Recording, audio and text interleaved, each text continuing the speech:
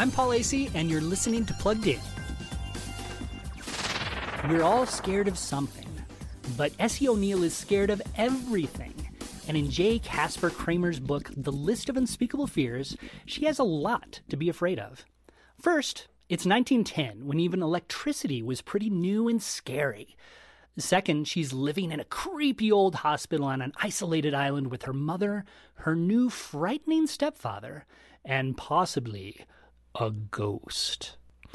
The List of Unspeakable Fears is indeed a bit scary, and it contains a few misuses of God's name. While it's designed for middle school-aged readers, it can sometimes feel like it's meant for much older kids. But it also scares up some good lessons about overcoming fears and not judging people too quickly. Check out this and piles of other book reviews at pluggedin.com/radio. I'm Paul Acey for Focus on the Family's Plugged In.